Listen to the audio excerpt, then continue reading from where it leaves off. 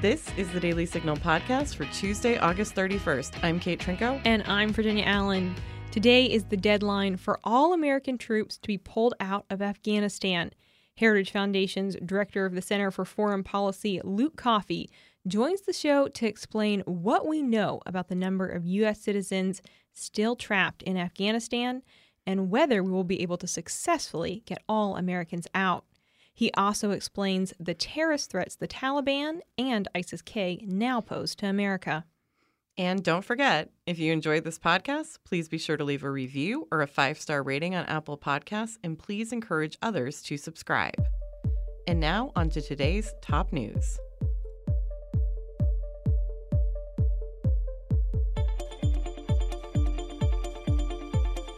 Hurricane Ida tore through southeastern Louisiana over the weekend and into Monday morning. At least one person has been confirmed dead, and over 1 million people are without power. Floodwaters forced some into their attics and even onto their roofs. Rescue crews saved at least 15 people from roofs on Monday morning. President Joe Biden and a host of other leaders spoke at a press briefing about the hurricane Monday afternoon. Here's what the president had to say per Yahoo News. The people of Louisiana and Mississippi are resilient, but it's in moments like these that we can certainly see the power of government to respond to the needs of the people if government's prepared and if they respond. That's our job if we work together. If folks get knocked down, we're there to help you get back on your feet. The most important element, though, is coordinating all the branches of government, state, local, and federal. And that's what we're trying to make sure that we tried to do before this hurricane hit. That's why we've begun working together. We're going to stand with you and the people of the Gulf as long as it takes for you to recover. More than 5,000 members of the National Guard have been deployed to help with search and rescue operations. The Education Department's Office for Civil Rights is investigating 5 states over their bans against forced masking indoors, saying it might be considered discrimination against students with disabilities. Education Secretary Miguel Cardona said in a statement, "The department has heard from parents from across the country, particularly parents of students with disabilities and with underlying medical conditions, about how state bans on universal indoor masking are putting their children at risk and preventing them from accessing in-person learning equally." The 5 states under investigation are Iowa, Oklahoma, South Carolina, Tennessee, and Utah. The European Union has recommended the suspension of all non-essential travel from America. The EU put America on its safe list in June, but has now taken the U.S. off of that list. To be kept on the safe list, America would have to have a max infection rate of 75 infections per 100,000 per day over the last 2 weeks. But over the past 2 weeks, America's infection rate rose to 333 per 100,000. America still has a non-essential travel ban on all flights from Europe. Bad news for Chinese kids who enjoy playing video games. The communist nation is banning any playing of video games beyond 3 hours a week, Reuters reports. Nor can you decide when to play video games. Each child will get 1 hour each day on Fridays, Saturdays, Sundays, and holidays between 8 and 9 p.m. There will be a system in place to ensure that minors are following the rules. This isn't the first time China has cracked down on video games.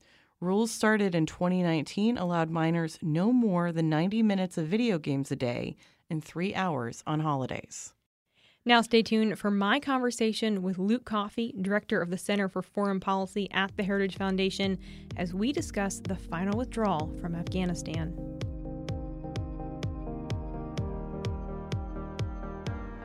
Are you looking for an easy and entertaining way to keep up with the news you care about? The Daily Signal and Heritage Foundation YouTube channels offer interviews with policy experts on the most critical issues and debates America is facing today, as well as short explainer videos that break down complex issues and documentaries that dive deep into the ways policy actually impacts people. Go ahead and subscribe to both the Daily Signal and Heritage Foundation YouTube channels today. You can search for either on your YouTube app or visit youtube.com/Heritage Foundation and youtube.com/Daily Signal. Today is the deadline for all American troops to be out of Afghanistan. And here with us to break down the latest news and what we know about the progress of the pullout is Heritage Foundation's Director for the Center for Foreign Policy, Luke Coffey. Luke, thank you so much for being here. Thanks for having me on again. So today is the pullout deadline. Are all Americans out of Afghanistan? Well, they're not out right now, but they will be, and we probably won't know when exactly they will be because that will be kept secret, of course, for operational security reasons by the Pentagon. But it's a very precarious time right now for not only the U.S. presence in Afghanistan as we wind up this mission there, but that for also our allies and also for the Afghans who have been essentially left behind. Yeah. We know that there are probably a couple of hundred U.S. citizens that are left in Kabul. Perhaps there are more in other places around the country. And who knows how many Afghan special immigrant visa applicants there are. These are the Afghans who helped us over the past 2 decades during our time in Afghanistan. Who knows how many are still remaining in the country. And for those Afghans who are left inside the airport after that last U.S. C-17 leaves, it'll be a very frightful time for them, I suspect. So in relation to the American citizens that are on the ground there that we're still working to get out, after the deadline, will those be covert operations trying to get them out? Do you think we'll have some freedom to still, send some planes in and, pull them out relatively, obviously to others, or will those operations take place in secret? That remains to be seen, and it's a very good question. There are some private initiatives taking place, the so-called Pineapple Express, which has been doing, by all accounts, a good job at getting U.S. citizens and Afghan interpreters out of the country. But they're also doing this with the U.S. military presence there in the background. The Taliban have said that foreigners will be able to leave freely, but they don't want Afghans to leave. But there's nothing in the past 2 decades that has shown us that we can trust the Taliban at their word. So in terms of any effort to get U.S. citizens out, it'll be very difficult, if not impossible, at least in the short term. And what about our Afghan partners? Are there still going to be operations to get some of them out after this deadline? Or, are we just kind of saying good luck? Well, the Biden administration hasn't been very clear on how they're going to deal with this. They keep telling the public that the Taliban have told them that none of this will be a problem. But clearly, it is going to be a problem. The Taliban will say one thing one day, and they'll say a completely different thing another. So I suspect, however unbelievable it might sound to the listener, after the deadline for American withdrawal, there will be American citizens stranded in Afghanistan, and there will be Afghan SIV applicants who are also stranded. And do we know how many of those applicants we successfully got out and how many are still in the country as far as our Afghan partners? Again, the numbers coming out from the Pentagon are sort of all over the place. In addition to Afghan SIVs, other Afghans have been taken out of the country. They've been brought to a third country, for example, Qatar or the United Arab Emirates, for further security screening before they will eventually move on to the United States or to other places. The exact numbers are unknown publicly, at least right now. How are the Afghan people viewing America's pullout? Is there a sense among them of, good riddance? America's been here for 20 years. It's time for them to leave. Is it mixed? Do we know how they view this? Well, I think it depends on where you go and who you speak to in Afghanistan. I think generally speaking, many are probably disappointed or saddened or shocked or feel betrayed by the U.S. withdrawal and the way it has taken place. I mean, for example, if you're an Afghan soldier, you must have been shocked to discover that your number one partner for several years has just left, in some cases, in the middle of the night. President Biden had been criticizing the Afghan military for not fighting, but this is false. Since the Afghans have taken over security and combat operations in 2015, they've suffered more than 70,000 killed, tens of thousands of more wounded. And we built this Afghan military around a system that relies on civilian contractors providing maintenance and support to helicopters and planes and logistics and our close air support that we would provide. the Afghans. We weren't.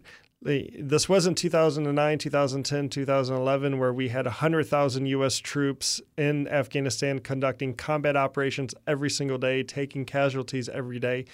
When President Biden entered office, there were about 2,500 U.S. troops on the ground, and we were also providing our close air support. So if the Afghans were getting in trouble, we would provide airstrikes or whatever to help them.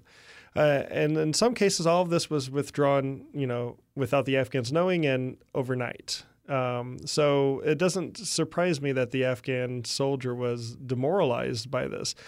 I think your average Afghan would not necessarily welcome the Taliban into their village, but what are their choices? The central government has all but dissolved. The U.S. is now gone. And you have an Afghan, school teacher teaching children, and all of a sudden a couple of pickup trucks filled with Taliban fighters with machine guns shows up to your village. What are you supposed to do? Yeah. And when President Biden says, well, they didn't fight, well, how is this person supposed to fight back? Yeah. So I think in the end, this will be a terrible stain on U.S. prestige and honor in history. And it's probably going to come back to bite us.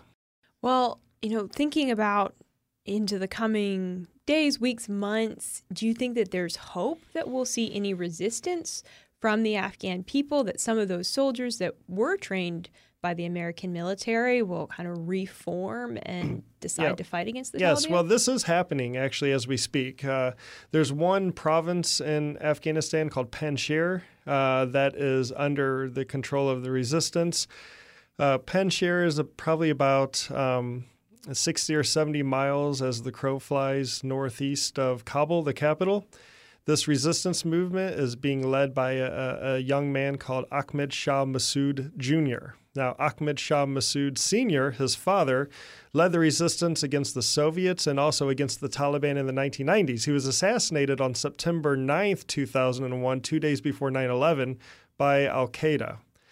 His 32-year-old son fled Kabul in some helicopters, went to his homeland in Panjshir Valley, and has set up resistance. He claims that forces are pouring into this region every single day, and that I suspect they're trying to hold out until winter. If they can hold out until winter, then we might see some movement on their behalf, taking back some of the provinces in the north of Afghanistan where the Taliban are going to have a difficult time controlling and managing.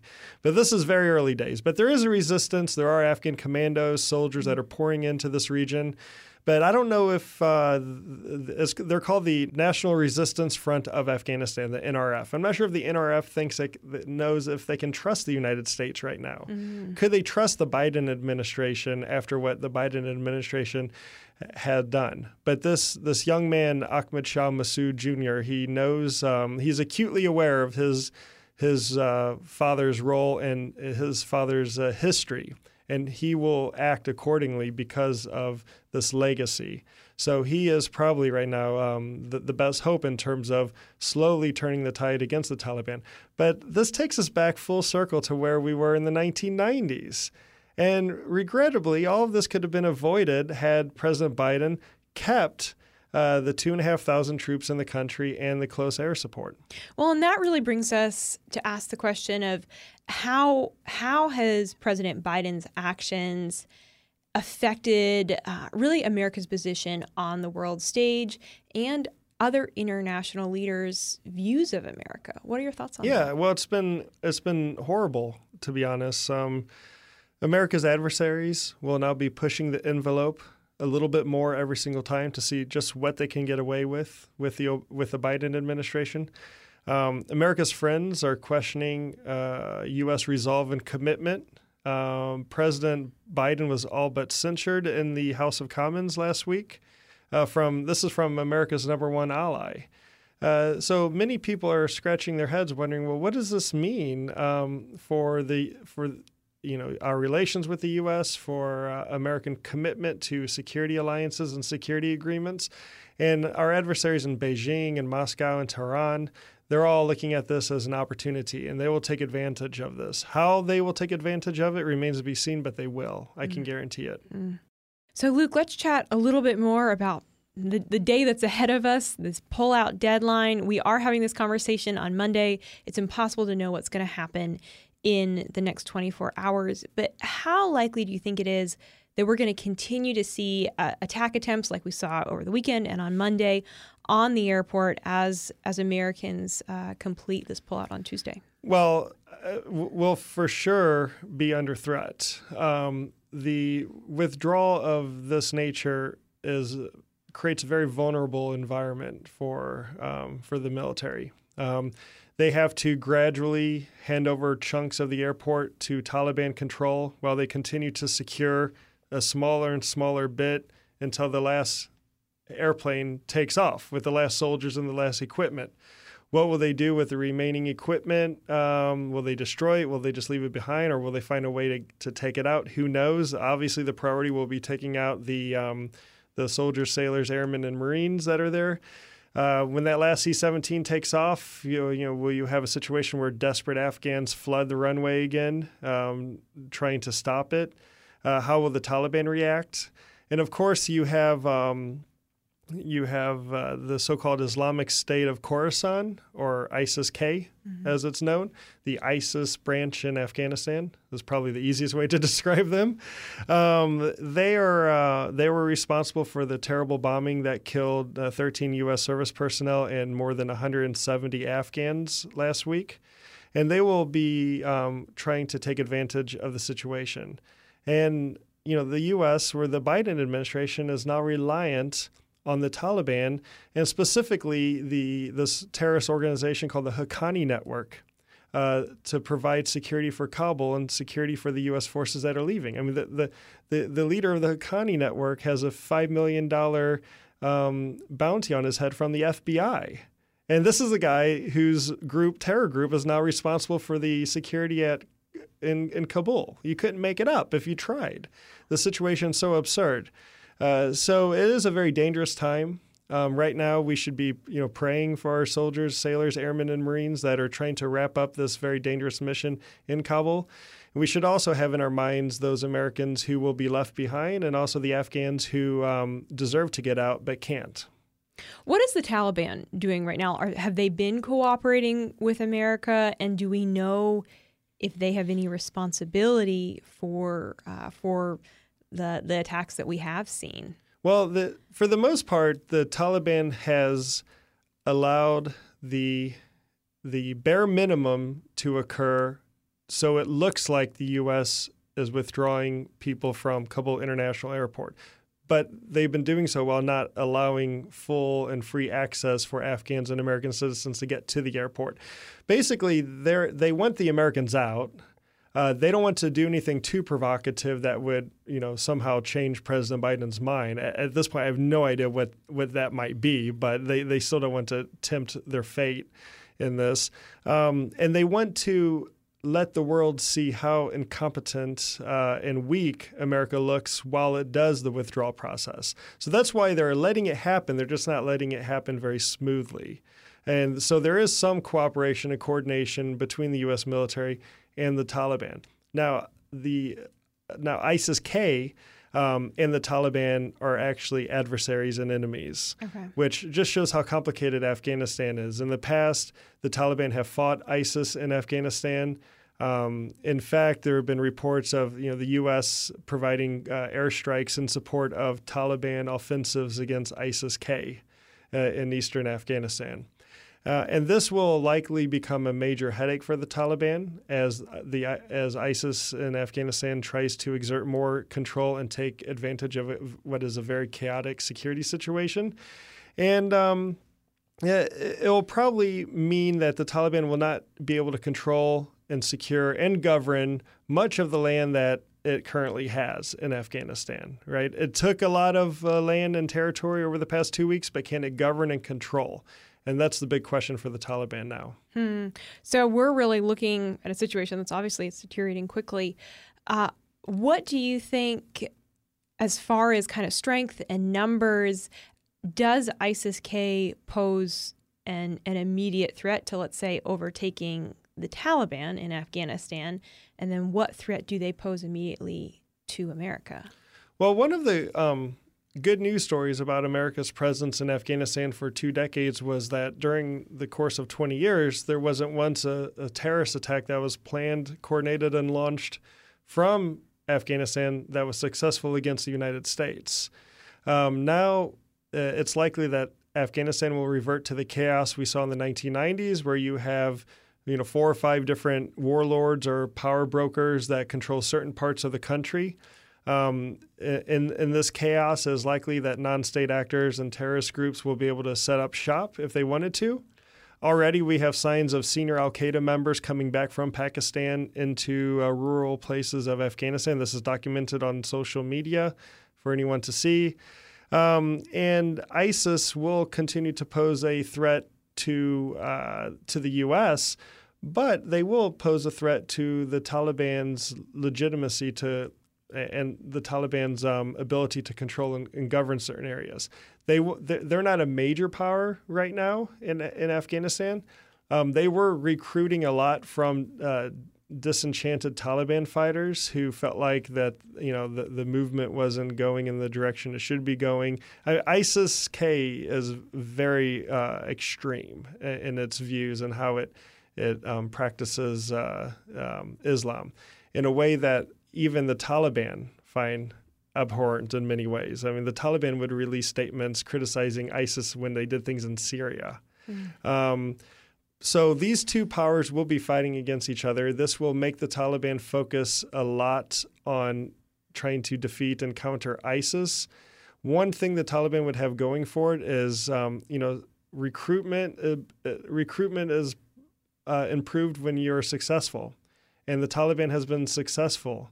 So a lot of recruits that might have gone to ISIS are likely to go to the Taliban. But the Taliban is going to have a problem governing and controlling the whole country because most of the country, most of the big cities and provinces switched sides to the Taliban without a shot being fired. Incidentally, and coincidentally, I should say, this is how the Taliban gained most of its power in the 1990s, was through local deals, bribery, convincing people to switch sides. And this happened again. So how the Taliban manages this new complex set of relations that it now has with different power brokers across the country will determine how securely and how well they'll be able to govern and control the country. And this will not be easy for the Taliban. Well, and of course, we can't change the past. We can't change what's already happened in Afghanistan. But how does America go about mitigating the damage and trying to prevent any further loss of life moving forward? What does our foreign policy towards Afghanistan need to look like right now in the immediate future? Well, the Biden administration hasn't left much room for maneuver here. I suspect this administration will try to pursue a pragmatic relationship with the Taliban, which ultimately will let America down. There's, in terms of America's options, I think in the short term, we need to find ways to get the remaining Afghan SIV applicants and U.S. citizens out of that country. I'm not sure how that might take place, but that should be a top priority. And then we need to double down on our relationship with key partners in the region, such as India, for example, or some of the Central Asian republics, the so-called STANs, Tajikistan, Uzbekistan, Kazakhstan. These are countries that are right on the front lines, not in a military sense, but in the literal sense. The Tajikistan and Uzbekistan border Afghanistan. They have a lot at stake with how Afghanistan goes. There are huge ethnic minority groups in Afghanistan that come from. There are a lot of ethnic Uzbeks, ethnic Tajiks. So these countries will play a role in the future of Afghanistan one way or the other. So the U.S. needs good relations with these countries. And then finally, I think we need to have an honest discussion about how we engage with or maybe even support the NRF, the National Resistance Front of Afghanistan. Right now they need bandwidth and connectivity. The Taliban are trying to cut off their internet access. Right now, from my contacts that are involved with the NRF, they tell me that they can't stream anything. They can barely use Twitter and barely send text messages. And we need to provide them cold weather gear. The winter is coming in Afghanistan. If they can survive the winter, it gives them more options in the springtime. They can consolidate more, get more supporters into this secure region.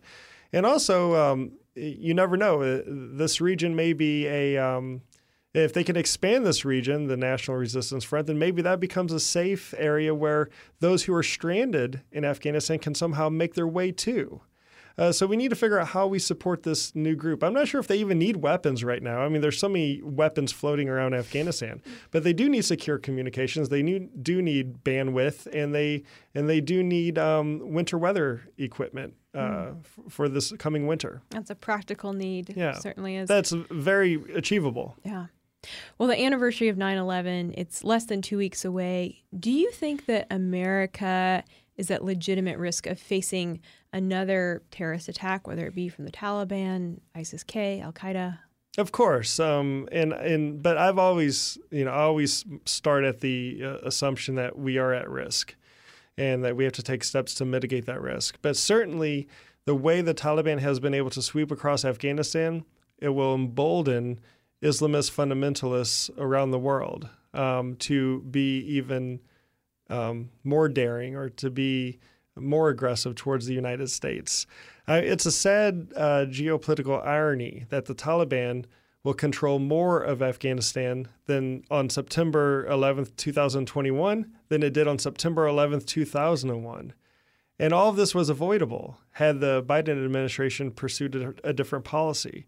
But this is where we are. So hopefully, the U.S., I'm sure the professionals in the Department of Homeland Security and our law enforcement professionals and our military professionals and those in the intelligence community are working tirelessly with our allies and partners to ensure that we remain safe here in the homeland. Luke Coffey, Heritage Foundation's Director for the Center for Foreign Policy. Luke, thank you so much for your time today. We really appreciate you coming on. My pleasure. Thank you. And that'll do it for today's episode. Thanks for listening to the Daily Signal podcast. You can find the Daily Signal podcast on Google Play, Apple Podcasts, Spotify, and iHeartRadio. Please be sure to leave us a review and a 5-star rating on Apple Podcasts, and please encourage others to subscribe. Thanks again for listening, and we will be back with you all tomorrow. The Daily Signal podcast is brought to you by more than 500,000 members of the Heritage Foundation. It is executive produced by Virginia Allen and Kate Trinko. Sound designed by Lauren Evans, Mark Guiney, and John Popp. For more information, please visit dailysignal.com.